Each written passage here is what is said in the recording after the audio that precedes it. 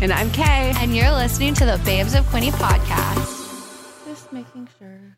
You know when the anxiety is just high, so. Yeah, I feel that. Okay, well, I'm sick again. Not like I was sick last week and it's lingering, but. It's just been lingering since like November. And I've had this sexy voice. The what is it? The phone porn stars? The sex phone. Sexy phone times. Yeah. Hello. Hello. No, I just sound like not like so much vocal fry. That's what that sound is. When you talk, you're like, hey. Like a valley girl. What's going on? Nothing. I have a list of things I want to talk about. Did you actually bring it? Because last week I didn't bring it. Last week I didn't bring it, but now I don't know what day is what. Yeah, I know. Because it's the 21st. We're 4 days to Christmas. And so the first thing on my list is drag brunch. Yeah, we went But did we talk about that last week? I think so. I don't remember what day it is. When was it? Was it on the 11th or the 18th? It was on the 11th. Okay, right. So, yeah, we probably talked about it. Because last weekend I was home. This past weekend I was homesick the whole weekend. Okay. So it was the weekend before. So I'm assuming we talked about it. Well, if not, drag brunch is great. Thanks, Taylor. Thank you, Taylor, Grind of Mine, and Renona Way. Rowena Way. Gosh, I'm so bad at saying names. It's a struggle. So, I was on. There's two notable. Words are hard today. Mm-hmm. Notable Belleville Neighbors posts I want to talk about today. Give them to me. Okay, so the first one is very clearly a joke, but this woman's sense of humor really brought it to me today. So her name is Nadine, and she wrote this beautiful novel. It says, "It's 1 a.m. and I can't sleep because there's a gang of teenage raccoons using my roof as a slip and slide. I decided to go out and let these raccoons know that it was past my curfew, only to discover that my van had a beautiful dusting of tree. And then there's a photo of her tree being a tree just on top of her vehicle. This was after like that snowstorm last week. Okay, yeah. So she's like, I did think it looked pretty out, so I decided to take the dog for a walk. The dog took off like a bat out of hell, so I got 4 weeks of cardio finished in about 7 minutes. I didn't realize it was slippery out until I did the splits. I didn't know you could do the split. I didn't know I could do the splits. Probably didn't help that I was wearing slippers. I'm 51. Why would I wear boots? You don't need boots. I did, however, take these beautiful photos. No flash required. Yes, it was that bright out. And yes, it is beautiful. It was that beautiful. Sit back and relax. Enjoy the photos. I probably won't be posting anymore for a few days. I'll be too busy icing my groin." Holy. And they're just like really beautiful photos of the When outside. was that? Last week? That was, it was like last week after the snowstorm. Yeah. And I just thought it was a really funny post and I screenshotted all of it. That's great. And I was like, oh, that made me laugh. It was just nice to see a post that somebody wasn't like complaining. She's just like, this funny thing happened. This crazy thing happened. And she's like, I'm 51. I didn't need no boots. And I'm like, damn, you're my kind of people. I wear Crocs in the winter, my winter Crocs. They're practical. I had one of Kate's friends came over and he was wearing Crocs. And I was like, what are you doing? They used to be my going out shoe. My going out shoe. Like, I think I've told you this, but my university picture, I'm holding my Crocs. Yes, I've seen this photo. Yeah. They're practical, especially the winter ones. You flip it on 4x4. There's winter Crocs? Yeah, they're insulated. I have 2 pairs. I wear them to work sometimes, but then my feet get hot. Okay, because like I understand because I wore Kate's Crocs once to the car to go get something, and they're like, they feel good on the feet, but they're just so ugly. They are. And I have to say something. Okay. And I'm going to sound like a D-bag. But I was wearing them before they were cool because I started farming in them in like 2015. So you're like an influencer. Well, apparently not, because no one knew. Like, I don't think I made them cool. I was just wearing them out and about because they were practical, but anyways. I remember, like, way back when, this is like before Kate was born, there was like a Crocs store on Queen Street in Toronto. Oh, yeah. And I used to walk by it every day. I'm like, how many people are actually buying Crocs that you need a whole store? Now it's apparently crazy. Everybody. Everyone has Crocs and Jibbitz. XXL they get Crocs there, yeah. whenever she gets a new employee. Hey, man, who shall not be named. Let's get some I want Crocs. I want Jibbitz too. I love Jibbitz. Like, what would be your Jibbit if you could get a custom Jibbit? The Babes of Cody podcast logo. Can you do that? Oh yeah, I think you can get custom Jibbitz. I feel like I need to get you a Jibbit, a Babe's Jibbit. I always lose my Jibbitz though. If you don't know what a Jibbit is. A Jibbit is a Croc jewel, if you will. It's like a charm accessory you can put in your Crocs. I'm going to get all my Crocs out at home, and I'm going to post a picture on Babes. I will say, though, that a lot of them, because they're disgusting. One of them is being held together by baler twine. Why are we not disposing of the Crocs? Well, because I don't have, like, a good pair yet. I need a new good pair. Do you own a pair of Crocs? No. My kid has Crocs. Oh, my God. I don't. No, please do not buy me Crocs. You'll wear them. You'll fall in love. I'll wear them at the office. Yeah. Do they have like slippers that are like less offensive? Yeah, I guess. Don't you want to be offensive? I mean, sometimes. Yeah, true. I don't know if I want my footwear to be the offensive part of me. I feel like there's way better things to be offensive about. Today, I was talking to someone about like, they're really professional. And then someone was like, yeah, they are. And I was like, I wish I was more professional. Like, I really try. I honestly want to be, but I'm just like I had this talk like yesterday and the day before. I just like about how uncomfortable I am in myself. Yeah. But yeah, no, I'm just like I'm in a point in my life that I'm just like really uncomfortable like with myself and my body, and like I don't feel like I know how to properly dress myself yet. I think too, COVID, I don't know what happened with fashion trends, so I'm very lost on what I should. All I really want to do is like wear comfy clothing that is also professional looking. Yeah, I think you look professional. Yeah, like some days we do look like we're gamers and like we wear hoodies, but I like a good hoodie. Sometimes like Monday. Monday was my hoodie day. Monday was a hoodie day. Usually like Fridays I say are casual day for me. So Mark and Charity on 95.5 Hits FM also have a podcast. They do. And this morning, the clip that I got from them was about them having a pajama day. And they're like, oh, no, it's just us. I was like, what do you mean it's just us? So I'm hijacking their pajama day.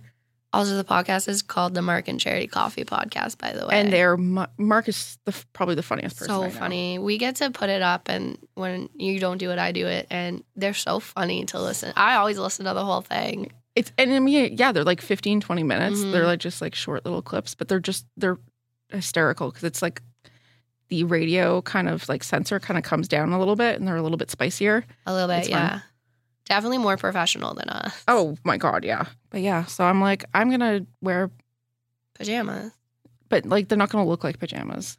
Well, my friends were supposed to come on Friday night. Yeah. Because my friend Alana's visiting she's home from the East Coast for Christmas. Mm-hmm. But now the storm's coming, so it might be Thursday night, which means I may not be feeling the best on Friday, so I will probably be in pajamas. Okay, well, I'm wearing comfy professional pants. Yeah. I got them at Smash and Test, so I feel like I'll be fine.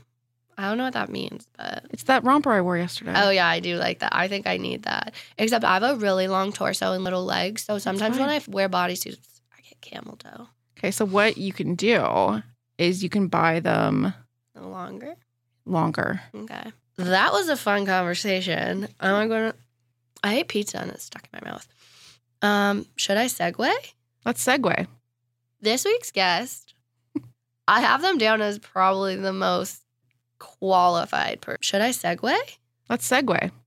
This week's guest, I have them down as probably the most qualified person we've spoken to. Yeah. Doing amazing work. We've had other guests doing amazing work, but they're... Yeah. Like, and this is the kind of work that really changes people's lives. Like, and you can see it. And it's so much more than I thought it was. Mm-hmm. I think we both felt that. Yeah. It was, they do, well, that and they've had to rebuild. Yeah. You'll hear all about it. You'll hear all about it. We're going to hit you with an intro, but please enjoy, and we'll catch you at the end of this. Yes. Today we are chatting with our most qualified guest yet, who do incredibly important work for the community. Hazim grew up in Belleville and still calls the friendly city home.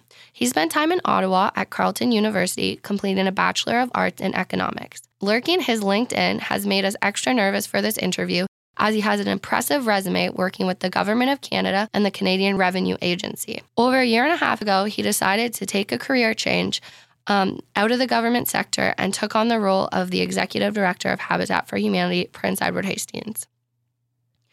Bridget is a Belleville transplant originally from Chester Basin, Nova Scotia. She attended Dalhousie University for social anthropology. She moved to Belleville with her children and later attended Loyalist College chef training and completed the sales and marketing program. In May, she took on the position of Affiliate Services Coordinator for Habitat for Humanity.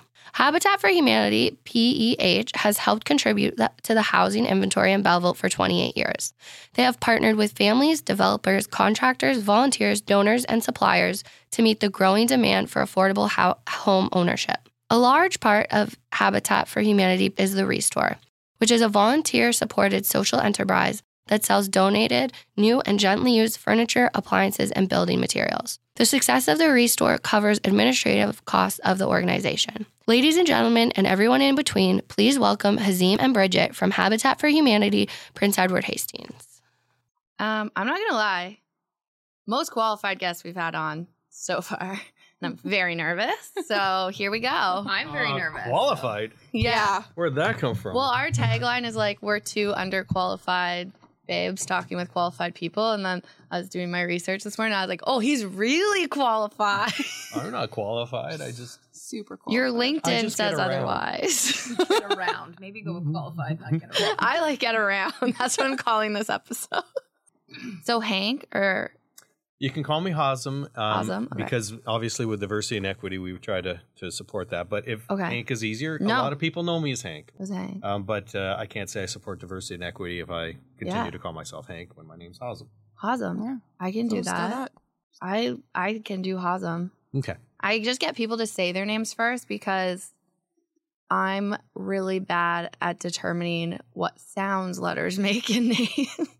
So I make it up. So what I always say to everybody is, it's kind of like laughing. You just go, ha ha, and then throw a zum on the end. Hazim. Hazim. Yep. And you're originally from Belleville. Well, yeah. Born in Syria, and then, I grew up in Belleville. All okay. my friends were from Belleville. So how old were you when you came to Belleville? I'd say 5 years old. Okay. Yeah. And you went to Quinny. Saw that on your LinkedIn too. I went to Quinny, unfortunately. Really? I feel like it was a good time. It was a good time. Did you go there? No. Oh. Is that the school that was just torn down? Or is that the one that was on near the on College Street? On College Street. That's the COVID center now. Yeah, it's the COVID Okay. Yeah. Did it have a daycare when you were there? No, it didn't. Oh. No, I knew they converted the library into a daycare. Oh.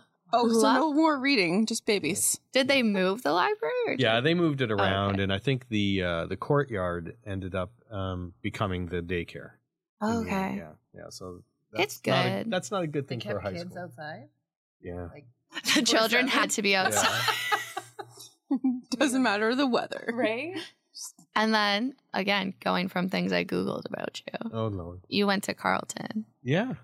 Oh my gosh, is that on Google? Yeah. It's on your LinkedIn. And you answered it on the Google form. Yes. And you took a BA of economics. Yes.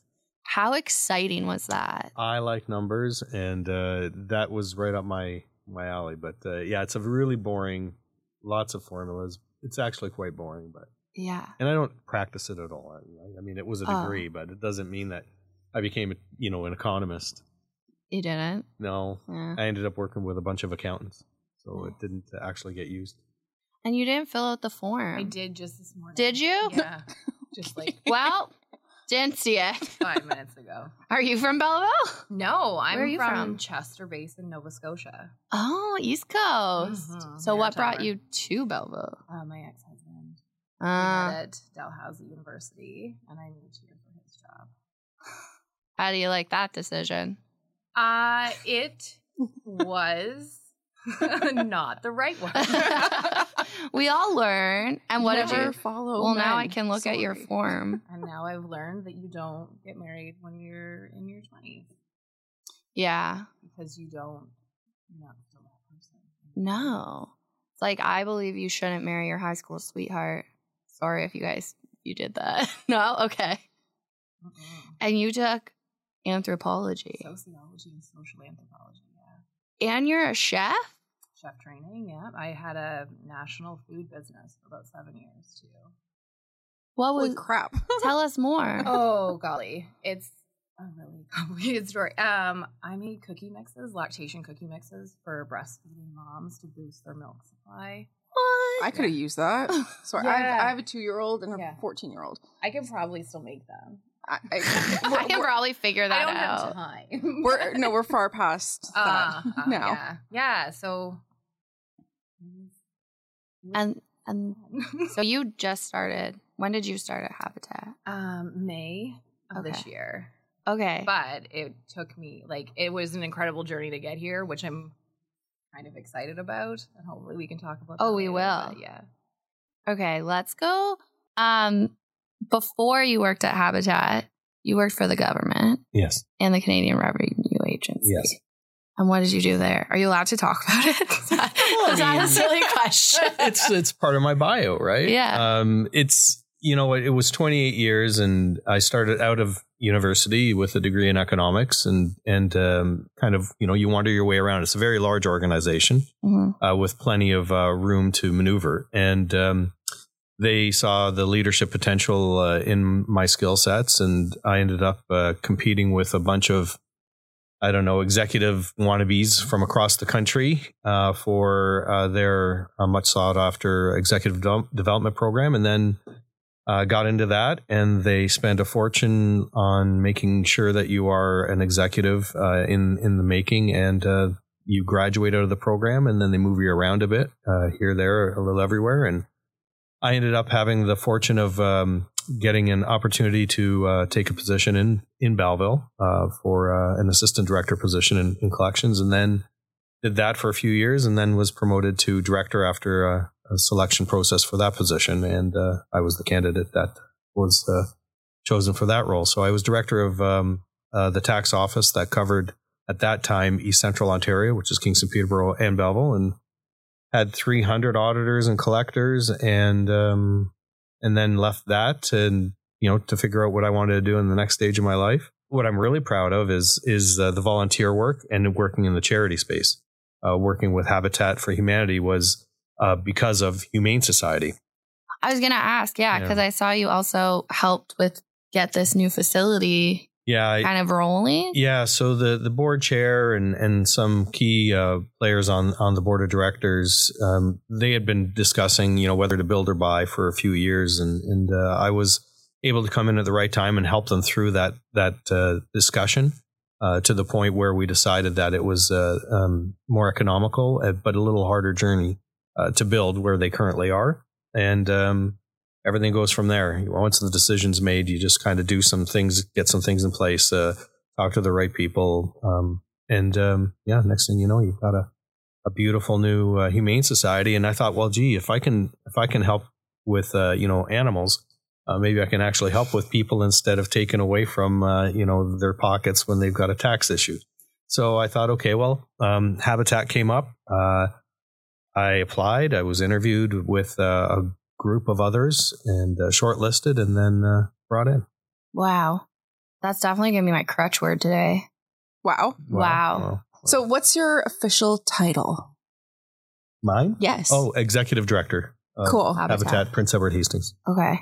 And what does that entail, being an executive director? Well, a little bit of everything. It is honestly everything. So when I came in, they were in a state of restructuring. So they just brought in 5 new board of directors. We had some staff transition coming out of COVID. There was no staff. And the affiliate side, which is where all the planning occurs, was in a bit of disarray. There was just myself and the affiliate services coordinator at that time. She had been there about a year. So no executive director, history that was, I didn't have that ability to leverage. And then, we were just starting over from scratch. No strategic plan, no budget. It really was starting over again. So there was a lot of work that had to go on. And that includes, hiring cleaners, getting the place back up to speed structurally. It needed a new roof. It needed signage. It had zero signs. The parking lot was starting to decay. We had to protect the park. Like, it was everything. It's up on like Loyola Boulevard. Yeah. I never knew it was there. Yeah. Until this year. So that is a common theme. Good. I feel like you had something to do with that. Okay. Well, and that's it. The building just kind of sat there in the dark, and some previous decisions about lighting on the outside, diverting the power that went to the outdoor lights to other areas that needed power in the building. And so the building was literally in the dark with, a bunch of patchwork on the roof. At one point, we had tarps on the roof. It just looked like a decrepit building in the dark, and people would drive by it. And we saw that in the sales. We weren't getting people coming out. Nobody knew what that building was for. So you clean up the roof, you put up the sign, you seal the parking lot, put new lines on it, and get a nice, LED billboard out front. And it just kind of reinvigorates and regenerates, the potential that it deserves, because the restore is the underpin of everything that we do. It gives us the resource base so that we can go and do the strategic planning and bring in staff that will help us achieve our objective. Right, everyone deserves a safe and decent place to live. So that's where we felt that the store needed to be re-energized. So, for those who may not know, can you tell us what the restore is? It's a social enterprise. So how it works is that it's a donation drop-off center. We also have national accounts through Habitat Canada, because we are an affiliate. We are tied to Habitat Canada, which is tied to Habitat for Humanity International. And we are governed, because it's a charity, we are governed by bylaws. And those bylaws, outline how we're supposed to interact with each of those different levels of that charitable organization. So we have Habitat Canada that strikes and deals nationally with large chains such as Winners or Canadian Tires as examples. And then we get the opportunity to buy product that they've donated to Habitat Canada, to their distribution center in Brampton. We get a chance to buy stuff from them at obviously a fair price, because the Habitat Canada also needs money to operate. And we then can sell those goods. So that's one aspect of where our goods come from. And that's what we try to promote when we order stuff from Habitat Canada, because that's the brand new stuff. A lot of people don't realize we aren't just thrift; we are brand new as well. And those are the really cool items that we get, like Roombas. And I was going to bring that up, because our coworker got a Roomba. It was a big thing in the office that she got a Roomba, and I might also get a Roomba because I think there was still some left. But. There was, and when she made that comment, the Roomba sold out in like 30 minutes. Yeah, because I think personally, I didn't know. For me, Habitat is. We do a lot of like home renos, or like when we need to buy fixtures and stuff, we're always like, oh, let's go see what's at the restore first. So I just always thought I could just buy flooring there or stuff. So it was nice hearing when Emily was like, I got a Roomba. And then we all, I think, went on the Habitat's website, because now there's an online store. So how long has that been up? Has that always been up? No, that was another one of the new additions. And that is thanks to some grant applications that we applied on. The Ontario Trillium Foundation was very instrumental in making that happen. And so that gave us the resources, because we didn't have many at the time, and we still don't, but we relied on donations and grants. So the grant gave us the opportunity to hire a very capable young gentleman named Brandon Urch, who is our digital media coordinator. And he, along with Big Red Bow, had helped us design our webpage that included the e-commerce platform. And so that's where we're at with that. It's still fairly new, and it's a bit of a challenge, because we don't have a standard set of product that we order in. We don't have a deep, quantity of that particular product, because the other half of being a social enterprise is the donation aspect. Yeah.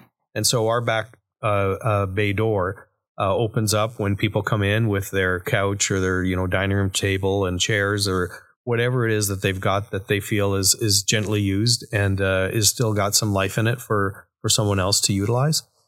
So gently used material that was construction material that could still be used, countertops, sinks, vanities. There's so much, obviously, that goes into a home. And we end up bringing those in, and those are the donations. And then we resell those in the restore. So those, you don't know what you're going to get, as opposed to, most commercial enterprises that have, distribution center with specific product codes, and you can buy 40 of those and put them on your shelves. And then your online store has the depth to sell. Yeah, because you may only have one item. Exactly. Yeah. So and with online sales and e-commerce, you have to digitize everything. So it's not just taking a picture and putting it on there. It's putting a description of the item, and you may only get one, and then it sells in the store, and then you got to pull it off the the website. So a lot of work goes on behind the scenes for us to operate our online store. And it's a challenge for Brandon, but I think once he gets a certain inventory of items, the descriptions start to become the same for certain items, and then it's just the picture that changes. Yeah. So we're developing that ability to have the online commerce store streamlined, and so that we can put unique items on there all the time. Nice. Okay. Cool. I got a foot spa. Oh, you did? Yes. Yeah.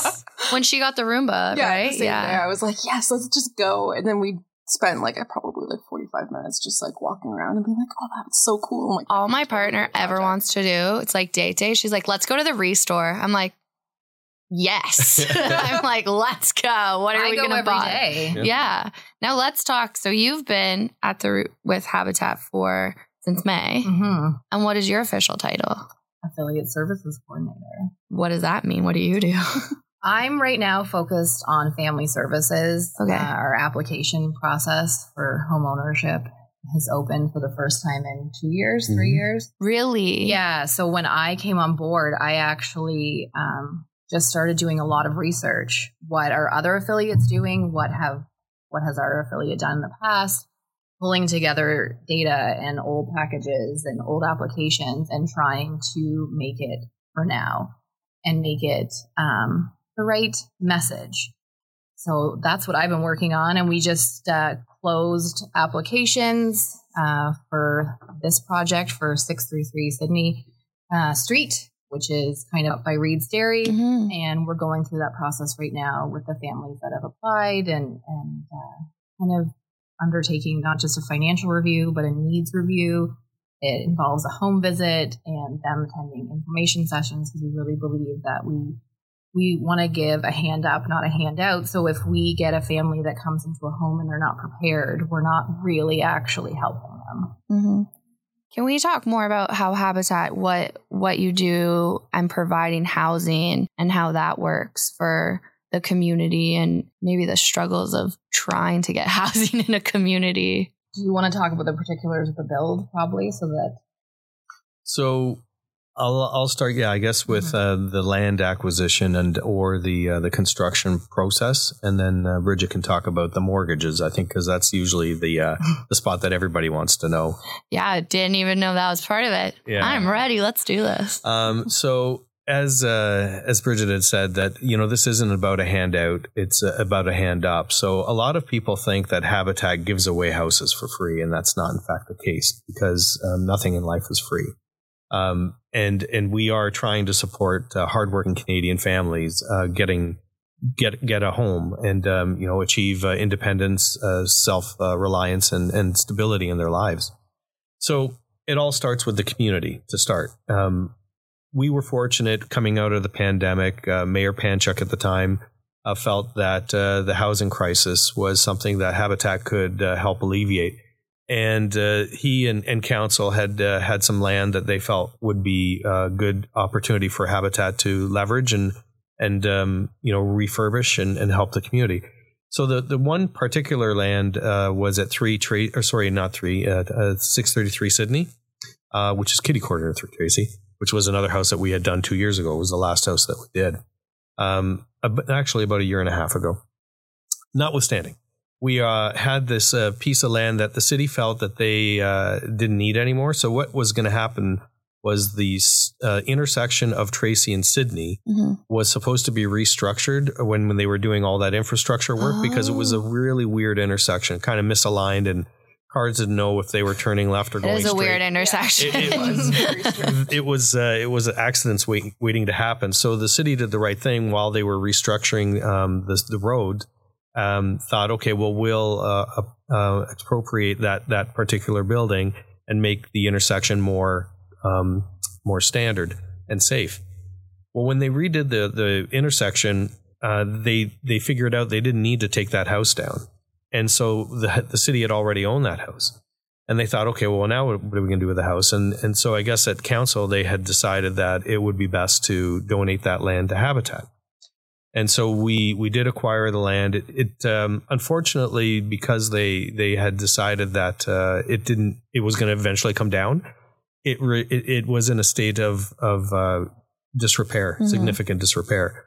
So when we got it, we had to do some construction and renovation on it, and some local contractors stepped up and offered to assist. And one of the contractors in particular was very helpful in making sure that it was affordable.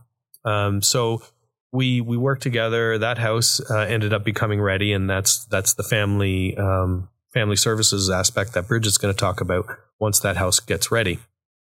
The second piece of land that the city provided us was 639 Sydney, so just further down the street. And right now we've got a duplex going up, brand new construction. It's a larger unit, but it's going to house two families. That should be ready in about May. And the city, again, for the same reasons, felt that needed to be expropriated, but they didn't end up using it and donating it to Habitat. And then so we've got those two pieces of land, but we also received the 93 Dundas Street location, which was the former police station across from Dairy Queen. Oh, yes. So the city had, obviously has that for the police station, and felt, well, we could probably really put a big dent into affordable home ownership if we gave that to Habitat. And so we did receive that. We've done preliminary work on environmental assessments. So ESA, it's called the ESA Phase 1.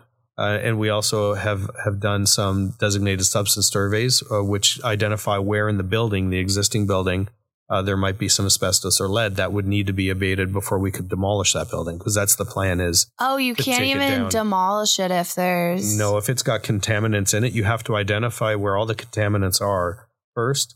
Take care of the contaminants, get the all clear, and then you can tear down the building afterwards. Is most of the property that Habitat builds on or renovates, is it donated, or does Habitat on occasion, like you would have to buy? Yeah, we do buy land. We've been fortunate in that this last city council and the previous mayor were very generous and very adamant that affordable home ownership was very important to them. And they felt that they had enough surplus land that they could donate it to Habitat to truly make the affordable aspect really come to life. And so, which is great. And that's really helped us get back up off the ground because, as I said, we started from scratch all over again. I haven't gone through 4 executive directors in 4 years. It really was. Wow. In a state Sorry, bringing that word back. Yeah. So it really was a challenge to identify what opportunities we had, and the city stepped up and made sure that they gave us the opportunities, and we're delivering on them right now. I know it doesn't look like a lot's happening at 93 Dundas, but it's because a lot of work has to go on in the background, surveying, getting the right approvals, getting the right design, getting the costing done properly to make sure that it'll be affordable. So there's a lot of that work that goes on in the background. I think too, that's, for instance, I forget that all still has to happen. It's not just like, boom, a Habitat house is up. You have to go through planning and zoning, and it's not like a McDonald's going up. No, it's a process, and you still have to pay for construction. Like there are a lot of volunteer builds, but that you still have to pay contractors, right? Well, nothing is free. Yeah. And so even the contractors, they do charge a fee because they can't do stuff for free either. There's small aspects of it that can be donated, but you also have, certain legal requirements to, abide by. And those are, some licensing means you got to charge a fee for various aspects of the construction. That's the way that it all works. But going back to how the land is acquired, so we've been fortunate to have some donations and legacy as well. Like some folks that realized that their life was coming to what we all are going to have to face at some point. Felt that leaving a legacy of their home for a charitable purpose was the way to go, and so we have received those kind of estate legacy giving opportunities. And Dave Vashon was the most recent in my tenure who donated his home to us. And unfortunately, it was in such a bad state of repair that we just felt selling it would be the right thing to do. But that house that we sold that he left us is what's giving us the two houses on 639 Sydney. Oh. So we're turning his one legacy into two. And I think he'd be really happy with that. Yeah. So the flip side of that is, yes, we do buy land and we do buy homes. But right now, we've got enough projects on the go getting us back up off the ground that'll keep us busy for the next 3 years. That we feel comfortable that we're heading in the right direction. And if something comes up to buy, we will pursue it. But right now, I just don't. The economic background in me is saying I don't think right now is the time to buy. Maybe I'll use that unless too. We actually have to. Not the time. But if there's an opportunity where it's the right time and the right place, we'll have to figure out how to finance it. But all of our resources right now are going into what we want to build at 93 Dundas, which is the 66 unit, 1, 2, 3 condo style unit, plus maybe some townhomes. 66 units. Yeah. That's amazing. That's so many families. I'm like, that's like game changing. That's so game changing. Yeah. Well, that'll give us, I'd like to, we promised 66. I'd like to try and make it 66 or more. Wow. Because plus the 3 that we've delivered, will have delivered in the next few months, it gets us up around 70.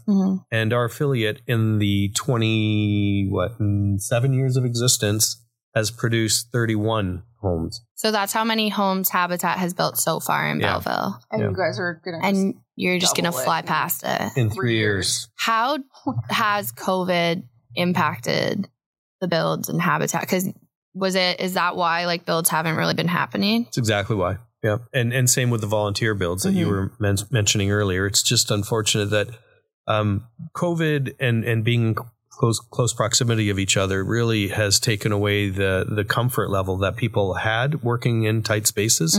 A lot of people didn't want to come back out to volunteer in any aspect. And we're not the only organization feeling that. Volunteer Information Quinte has been having a hard time trying to recruit back to the levels they had pre-COVID.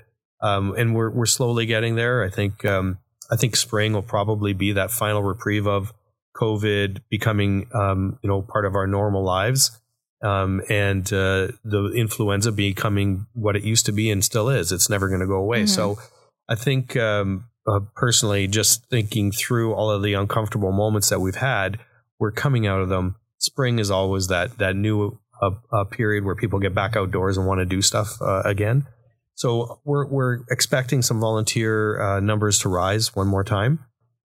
The opportunity to do volunteer builds might change the way we do it because of liability issues, insurance issues. I mean, those two things are real and they cost money.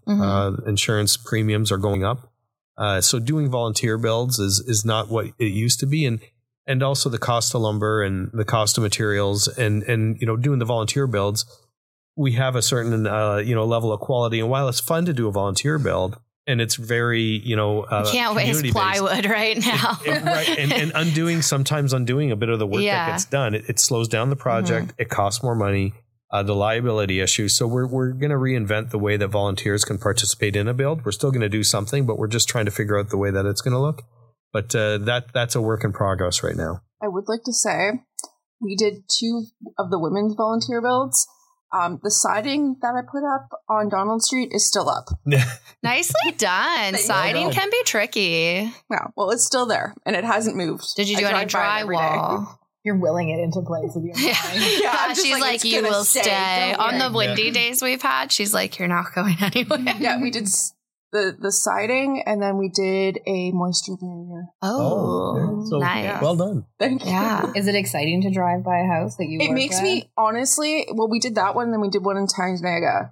And the Tyndonega one was like, I think we were just like flattening out land. We weren't. That's important too, especially when you're about to pour a foundation. Yeah. So, but it was really like rewarding. And every time I drive by, I just get like a warm, fuzzy feeling because I'm like, you know what? Like, I want to do more stuff like that. Mm-hmm. Maybe not like building things for people, but, you know, like. It's all about the hands as well, right? The hands and the effort and the heart. Yeah, and the heart. Yeah. And the heart. Yeah. Like, I mean, I want to help. It just may not be certain things. The siding's up. We're good. I can do siding. Yeah. There has never been a volunteer that's come and spent the day with us that hasn't left without making a huge difference. Yeah. So I'm assuming whatever you do will be helpful. Yeah. Okay. And then. So once the house is almost done, or once our projects are almost done, that's where Family Services goes into high gear, and that's where Bridget comes. So that's you. That's me. Family Services. So yeah, when do you step in towards the end, and then that's when the application process starts? Yeah. So we didn't have a current application process even ready to launch. So I actually did the research and built the application. Right now we're using a community partner called Verifast that's kind of helping us with the first initial financial review. And then we meet with our family selection committee and we discuss this preliminary report that is built with the data from these financial reviews of the families and try to decide who we can actually help, right? Because if we're seeing what they're paying for rent now, and it's much lower than something we could offer through a mortgage, we don't want to take those families out of an affordable situation and put them into something that's going to be unaffordable. We really want to build a successful place for a family to be, and we can't do that if we overfinance them. So the families that move on from that financial review then are asked to do a self-needs assessment. So we ask them lots of questions. And I have to tell this story because it's my favorite part of doing this work. So I have 4 kids, and often I end up bringing my work home and just setting up on the couch with my laptop. And my 8-year-old son sat down next to me, and he was looking at this spreadsheet I was starting to build for this needs assessment. And he's like, space to do activities. He's like, well, Mom, I could say that we don't have this about our apartment. We can't do activities here. He's like, but this new house we're moving to, I can do activities there. So seeing it through his eyes really hit home for me, like how important this one little box was going to be. So in that self needs assessment, we also walk through like family budgeting and what would you need from a house? You know, how many kids do you need in a bedroom? What's your parent situation look like? So we bring that information in, again, bring back our committee, review it, and then decide who moves on to the next stage, which is home visits. So myself and a committee member, volunteer, will come to your home and really get a full appreciation of what's going on in your life, in your home, in your finances, so that we can make sure the right person gets in the right house. I love that you actually go out to meet them because then it's less of like, you know, this is an application. It's like, you're actually putting like, you get to know them kind of, you know what I mean? Like it's a 25-year relationship.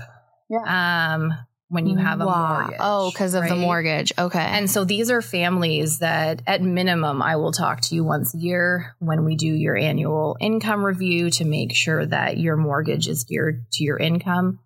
But I know that maybe it's different, but I always think that Habitat's kind of like a bank with a bit of feeling. And I'm that bit of feeling in a very financial institution. Does Habitat hold the mortgage? Is that how it works? Yeah. Okay. So it's not like a big scary bank's involved. You are the bank. There is a bit of discussion. Did you want to go into that, the new mortgage, or did you want? No, you can if you're ready. I'm ready.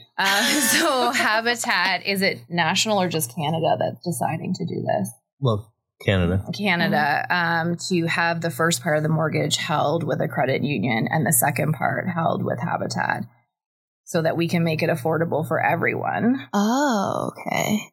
So it's still 0% down. Right now, the current application process is 0% interest. If and when we do move to that new mortgage model, as we're calling it, that financial percentage will still be very, very low, but not zero anymore. So people who live in a Habitat house, they're not necessarily all paying the same amount because it would be based off the house. Yes. I just learned something new about Habitat. So it has to be sold at fair market value. Yeah. Canada Revenue Agency has some very strong legislation around it for charities. Mm-hmm. So we are obligated to charge fair market value. What we were doing in the past was what we called our classic model, was offering 0 down, 0%. And when economic times are good, you can do that, because the difference between the cost of construction, which we try to keep low, and the fair market value is what gives us the ability to sustain that mortgage over 25 years at 0 down, 0 interest. Because over time, inflation and amounts that eat into what would be equity for a homeowner, we're absorbing, and that equity continues to grow for the homeowner instead. So with the current economic times the way they are, interest rates are going to be up over 6%. Inflation is at somewhere between 7 and 9 at this point, and it's starting to taper off because the Bank of Canada has continued to increase interest rates, which slows down the rate of economic growth and brings inflation back to hopefully more reasonable levels, which was always somewhere between 1.5% and 2% in what I'd call normal, quote unquote, normal economic times. So we were always able to do 0 down, 0% with that kind of model. Now, with the cost of construction going so high, the fair market value not being, what we used to have in this area, the average price of a home went from $200,000 to $700,000 over the course of 3 years. Well, we can no longer, as a charitable organization, sustain a 0% down, 0 interest mortgage. So we have to partner with third-party lending institutions, and be it a credit union, be it a big six bank. We have to figure out what that looks like. We're actually in the process of doing that, especially for our next build at 639 Sydney, but more importantly, the 66 units that we're building at 93 Dundas. We do expect to have some form of a lending partner involved in that to hold the first mortgage for 25 years. We can't get around the no down payment for particularly for the big banks or any bank. I think that's written into whether you're Schedule 1 or Schedule 2 bank. You have to have a down payment as part of the lending process. And so we would hold the down payment. We would be helping with the down payment. That would serve as a second mortgage. So because we're holding a second mortgage with the down payment included, that gives us the ability to still offer 0 down for the first lender being another financial institution for the first 25 years.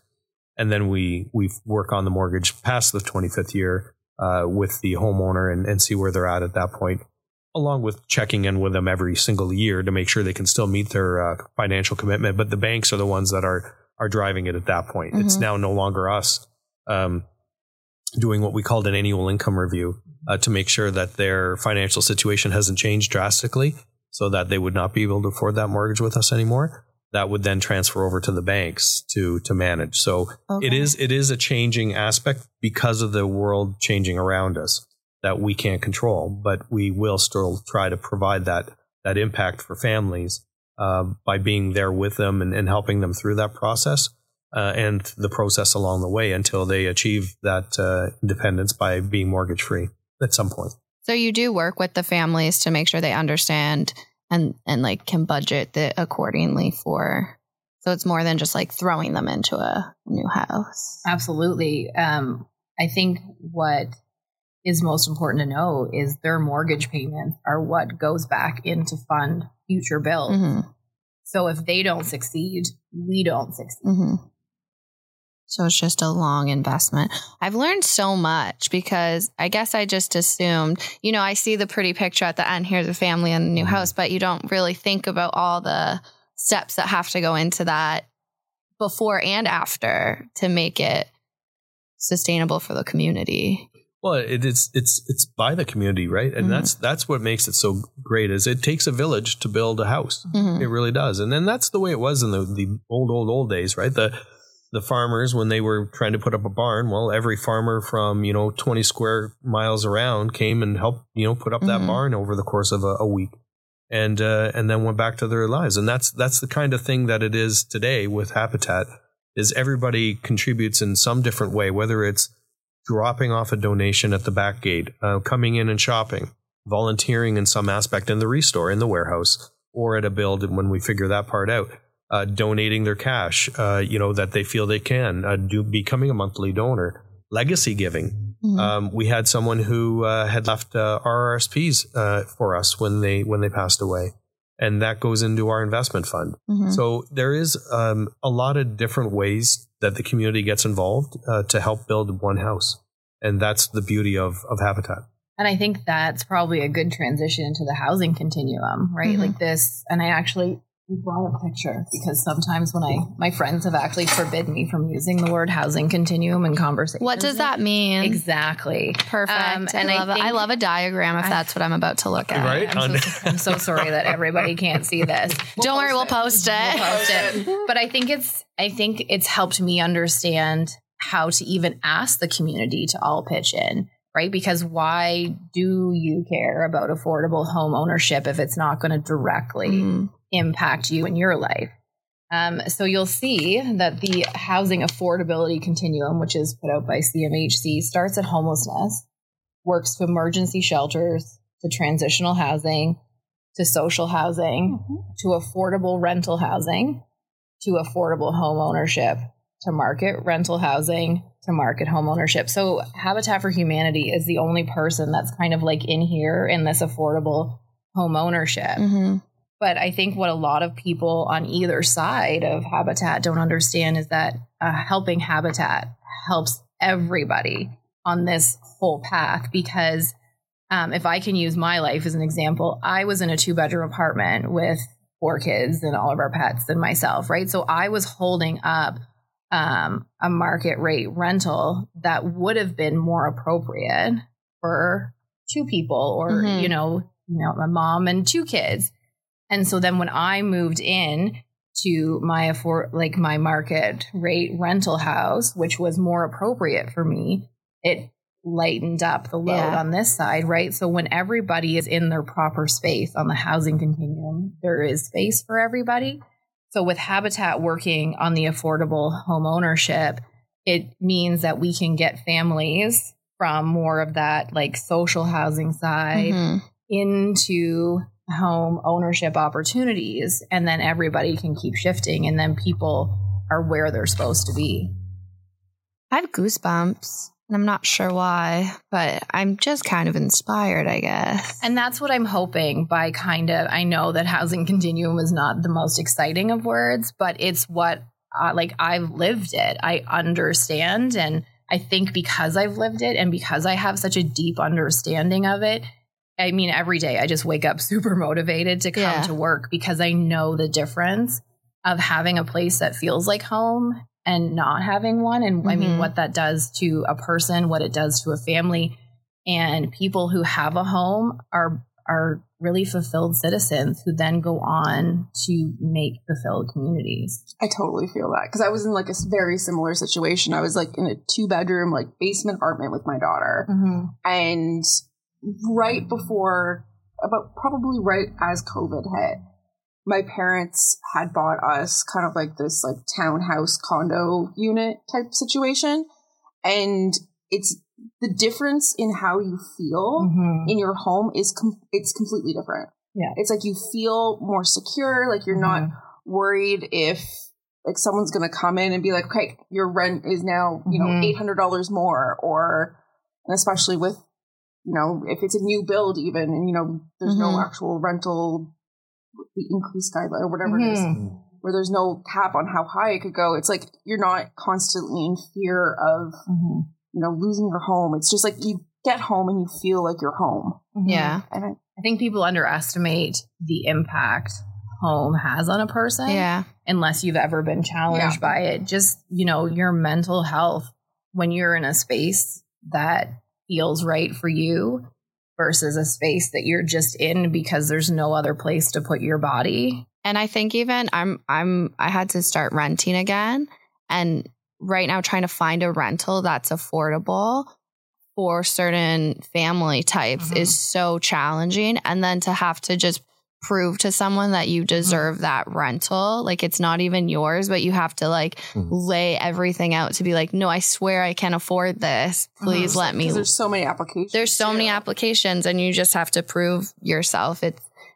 It's just a weird living situation now. And I think people like, I'm 27 and all my friends were like, what's about to happen when we have to start trying to buy houses? And, we're scared. So just the fact that Habitat's giving people who have been along the housing continuum, I'm putting this word into my vocabulary now. Say it till your friends are also sick of it, and then we'll just hang out and talk to each other about it. I do that a lot.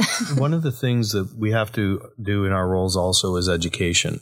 So it's not just about going from renting to home ownership, because there are costs. When you are renting, you don't have to worry about repairs for the most part. You don't have to worry about a lot of things. That ends up being part of the lease that the landlord maintains the building or the unit. A lot of homeowners don't realize that when they go and buy a house. There's so many things. You have to budget. Even though there might not be anything today wrong with a house, you should be budgeting for repairs and unexpected, unforeseen issues with the house that do arise. So with all the windstorms that we have, roof repairs are becoming more and more common. There's a shingle on my front yard right now. Right. They're flying all over the place. I've just been staring at it. They're all over the place. It's an SNL skit waiting to happen. So people don't have the money to do the repairs. Your flooring starts to lift because maybe your tap under the sink was leaking, and now there's a spot in the kitchen that's showing, and you're like, oh, you trace it back, and you've got now a great big kitchen repair. It's going to cost thousands of dollars. Where's that money going to come from? So there is an education component around finance, finance 101 as it relates to homeownership and managing your money that we also assist with to make sure, because that's great. It is a little bit of again, a hand up, not a hand out. So if repairs happen and are required, Habitat can't go in and do those repairs, for free. We might be able to coordinate some repairs, but they would be at a cost. And there's ways to finance those types of repairs. But the reality is that when you become a homeowner, it's your home. You've got to fix it. And a lot of people forget that part of it when you go from renting to buying. And so education is a big part of what we do because we want people to be successful. So it starts right back at that needs assessment. We work with you through your monthly budget. Do you have the room to take on the responsibilities of home ownership? And then we discuss it again at the home visit. And then if you become an accepted partner family, then we have information sessions where we talk to you about home repair, about budgeting, and making sure that you are set up for the long term. This is not just here's your keys and then hope for the best. This is, we have spent a substantial amount of time preparing you for what's going to come, because we do know that most of our families have been on that side of the continuum, right? They've been renters and may not have the skills necessary. I don't think we're really prepared either. Like, we're not taught these things in school. No, we recently just talked about how many filters you have to change in your house that you may not know about. Too many. Furnaces. Fridges. Oh, it's chaos. Fridges. When I moved, I vacuumed I'm like, no one told me that this was a problem. I'm like, this looks like a fire hazard. It's so special to teach people that, because we talk about budgeting all the time and how no one taught us that in school. And you just kind of have to teach yourself. So the fact that Habitat takes that time to help with the people moving into those houses is really important. It's the things in the background that a lot of people maybe don't know that Habitat is doing. I think I didn't realize what Habitat was doing. I kind of thought that you were like the landlords. And, you know, I didn't understand it. And I've learned so much today. And now I want to get involved. Perfect. So the best way for people to get is, would it be volunteering? Like, yeah. Yeah. So our website has I'm on it right a now. spot where volunteers can go and see what aspects to volunteering exist. So whether it's a volunteering opportunity with the board of directors, as an example, or with the restore or on a build, you know, there's different buttons to click and applications to fill out, and then it goes to the right person who would then be in contact. We tried to make it that easy. Just a couple of clicks and put a little info in, and we'll call you. Okay. And we have a lot of fun. Like, I just did a special event at the Restore. We launched the ornament. Yes. We did our first annual ornament launch party at the Restore. And so we had volunteers come to that. And so they handed out hot cocoa and they talked to customers, and we had a scavenger hunt. And so I've never seen a volunteer have a bad time. I think we're a little family there, and we're a lot of fun to hang out with, if I may be so bold to say. Can you tell us about the ornament? Like, what is the ornament? I should have brought one to show you. I actually meant to, but I liked both of the ones I had at my house. I was taking pictures yesterday in the snow, and I sat it down. I'm like, well, now I can't see it. And I'm like, why not? That one's mine now. So we were trying to think of a way to have an ongoing fundraiser, and home, holidays, it's kind of synonymous, right? So there's actually a company in Muskoka that will custom create pewter ornaments for anybody.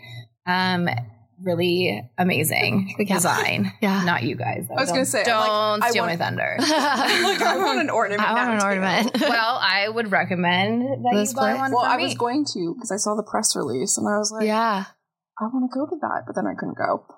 We had a lot of fun. So this ornament is seasonally non-denominational. So if you would just like to hang it in a window, it totally works for that. Works on a tree, but $25, and it's a donation to show that you are investing in your community. Love it. And I would really love it. We've got a couple handfuls left, and today when I go back to the office, I'm going to be kind of launching it online, and it'll be available through our online store at the Restore. Well, we'll share it on our socials too this week. I'll share it on the stations too. Yeah. It was a little idea that I flew past everybody, and I'm pretty excited. Christmas is my favorite thing in the entire world. You're a Christmas girl. I have forced everybody at the affiliate to get He just has like a side smirk. He's like, I wouldn't say forced. I think everybody loves Christmas. I mean, except the Grinch, which I think everybody's, we don't have any Grinches. It comes around near the end. Yeah. But we did the parade. We did this ornament. We had the launch at the Restore. Like, I don't know, it's habitat and it's family and it's houses and it's holidays, and it just feels really good. So people can still get the ornament. You can come to the Restore. Okay. You can buy it online. You can. I'll drive it to your house if you live in Belleville. I won't offer too much, but I'm pretty excited about it. Okay, we're gonna share. Or if you just want to come to our office and donate like $500, $1,000, I'll just give you. You have to do what we do, and when we say a name, we're like, "That's $500. Thank you." It hasn't worked yet, but fingers crossed. We do occasionally, every once in a while, have someone just pop into the office with a handful of cash. So you do accept just handfuls of money if I people do accept pop in. handfuls of money. Okay. Noted. Yes. Well, I also accept handfuls of money that I will give to Hastings. Yeah. Cosm, I think we will issue a tax receipt for that handful of money. Yeah. Perfect. Make sure that everything has a track record. Yes, of course. There's more than just my warm wishes and an ornament attached to it. There's receipts. You can also pet my dog. Oh, what kind of dog do you have? I do bring my dog to the office. We love an office dog. Yeah. Creed's not here today. It's fun because she comes in and it's like, hi, Bridget. Cricket! Nobody cares about people anymore. No. But it's nice because then she is my therapy dog, but then when other people need a dog hug, you get a dog hug. A whole good vibe. We have an office dog. We have an office dog. He's not in today. Sometimes he wears his rain suit in. It's really cute. This was great. We did take 55 minutes of your time. So sorry. And I didn't even tell any of my best stories. It's because your boss is here. I know. Our boss isn't allowed to come in the room when we're recording. He came in once, actually. Twice. Yeah. And we're like, go away. I can't yell at mine like that. Well, he doesn't usually. Our boss is her dad. Yeah. Oh. Nepotism. It's my favorite. Is there anything else you want to shout out? We're going to share all your socials in the show notes. Anything else? And we'll share. And we'll the ornament, the address of the restore. Yeah, we're across from the casino. Yeah. 365 Bell Boulevard. Nice. So it's a convenient location. And if I could give a shout out, I'd say to our board of directors for all their volunteer work, because they do a lot of work behind the scenes and they're asked to do a lot. There's a lot of committees that go on to make sure that we are doing value added work in the community. So to the board of directors, a huge thank you, and to the board chair and vice chair and past chairs, a really good job, especially through COVID. Keeping us as an affiliate and keeping us going. And then to the community as a group of donors and, everybody that is in the community that knows Habitat and has always been in our corner supporting us. Mm-hmm. Huge shout out and thank you. And we look forward to new donors and new volunteers. Yeah. And to the volunteers that are with us right now and our regulars, they do amazing work. There is one volunteer that every time she comes to the restore, you can tell because she has folded every blanket, she has organized the pillows, and it just looks like a completely new place. And it's one person that comes in for a couple hours a day, and she makes all the difference in the world.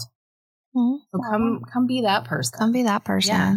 I want to give a shout out to you guys. Yeah. For the amazing work that you're doing for our community. Like, it's completely invaluable, and you guys change lives. And I hope people just understand more about Habitat after this. I learned a whole Habitat's changed my life. Yeah. And I only work there. So I'm hoping that through Habitat changing my life, I can then help Habitat change a lot of lives. Wow. You're doing good stuff, guys. Well, thank you for being the most qualified people to come on the pod so far and to actually put up with us for almost an hour. What a challenge to the next people. Oh. That was amazing. It was. It really was. Like, I didn't realize, and I guess I was just naive to think that Habitat for Humanity was just the restore. Mm-hmm. / I thought it was just building houses and giving it to people. Yeah. I didn't realize there was mortgages and educating people on how to be homeowners and how to do mortgages. Yeah. And I knew there was a mortgage aspect just because we had done a couple of the women's builds.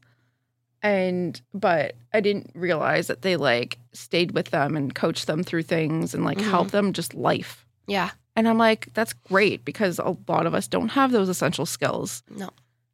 No. You know what I mean? I have no idea. Yeah, it's terrifying. The applying for a mortgage is so terrifying to me. Don't get it. And I'm like, why are all these things? What are closing costs? There's just so much. So many I feel things. like we need to have a real. We do. And I think we've said that. Hazim spoke so well about it. He's just so full of knowledge. And so professional. He's what I would like to be. So professional. Bridget just telling us about the housing continuum. Didn't know what that was. Now I do. We'll share a graphic of what that is because I think it is important to talk about. And I never thought about it in that sense. No. But it makes perfect sense. Yeah. And the housing right now is crazy. It's that, and it's and then we have inflation. It literally, a report just came out just now saying that grocery store prices have gone up 11% in the last month. Yeah, it's and I'm like, what the hell? Why am I paying $9 for a case of iced tea? Yeah, and lettuce, I was looking at prices this morning. Romaine lettuce is $8. Butter is $9. Blech. Jeanette was like, are we going to have to get a cow to start churning our own butter? I was like, probably. Can you not? You can make butter with just milk, yeah, right? I can with cream, I think. Cream. But cream's expensive. That was a tangent. Ugh, everything is just expensive. Everything's expensive, but I just, go support the restore. Honestly, yeah. It's I start going there now before, when I need to make a, larger purchase. Yeah. Or I'm just looking for stuff. I always go to the restore. Yeah, and now they were telling us about the online store, which is pretty sick. So cool. you can go there. It's www.restorepeh.ca, and that's their online store. But you can also get to that from their regular website, habitatpeh.org. And I've ordered stuff from the Restore, and it was super easy. Mm-hmm. They're very friendly. You go pick it up, right? Yeah, you go pick it up. And they also have the ornament right now. Yes. With proceeds going back into Habitat. And I know they have 2 builds going on Sydney Street, I believe. Yes. And then they're in the initial processes for the old police station, which is so cool. 66 units is going to be life-changing for people. I just have some other things. I started a couple episodes ago. You after I was watching The Sex Lives of College Girls. When I was sick, I binge watched. It's It's so good, but I have to say, they are false advertising of the queer relationship. It is hilarious. Are you at the chlamydia part? Yeah, that happened. But so Layden, spoiler. So if you haven't watched it, Layden comes out. Yeah. She's open about being a lesbian. And then she's just meeting all these girls, doing things. She gets chlamydia, blah, blah, blah. It happens. Shit happens. Do your own thing. But then she meets this like beautiful girl who's just like, I like you. And of course, she just happens to be a lesbian. That does not happen. You can't. How? I'm just like, no. When I came out. Maybe the Gen Zs are like that now, though. Maybe it's new age because I came out in 3rd year. Yeah. It was like a struggle puddle of trying to find other lesbians. I'm going to ask Kate, be like, when people come out, like, or do you just like, can you just hit on anybody? Yeah. And then just like shoot your shot with anybody before knowing like their actual sexuality? Like, are they all kind of a little bit gay? I don't know. I don't know. I don't think so. I think some are generally straight. Yeah, but like, are they just like say I'm in high school and I hit on another girl without knowing, do they just go with it and be like, oh no, sorry, I'm straight? Maybe that's what I used to be very forward and try and like. I need to have Kate on the podcast because Can we please have a Gen Z perspective? I just need to know what's going on. I think I'm going to have Kate and her friend. I feel like we need to have Megan on too because she's an older Gen Z, like Jen's daughter. I just need to understand like these youths. I should ask her if she has any gay friends.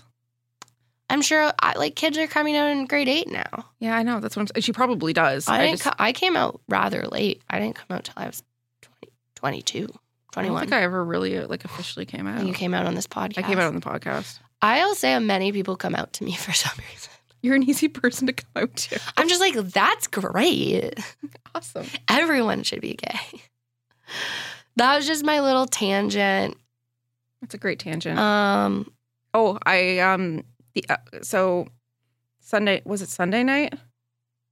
Yeah. Okay. So Sunday night, I was partaking in an activity that helps me sleep.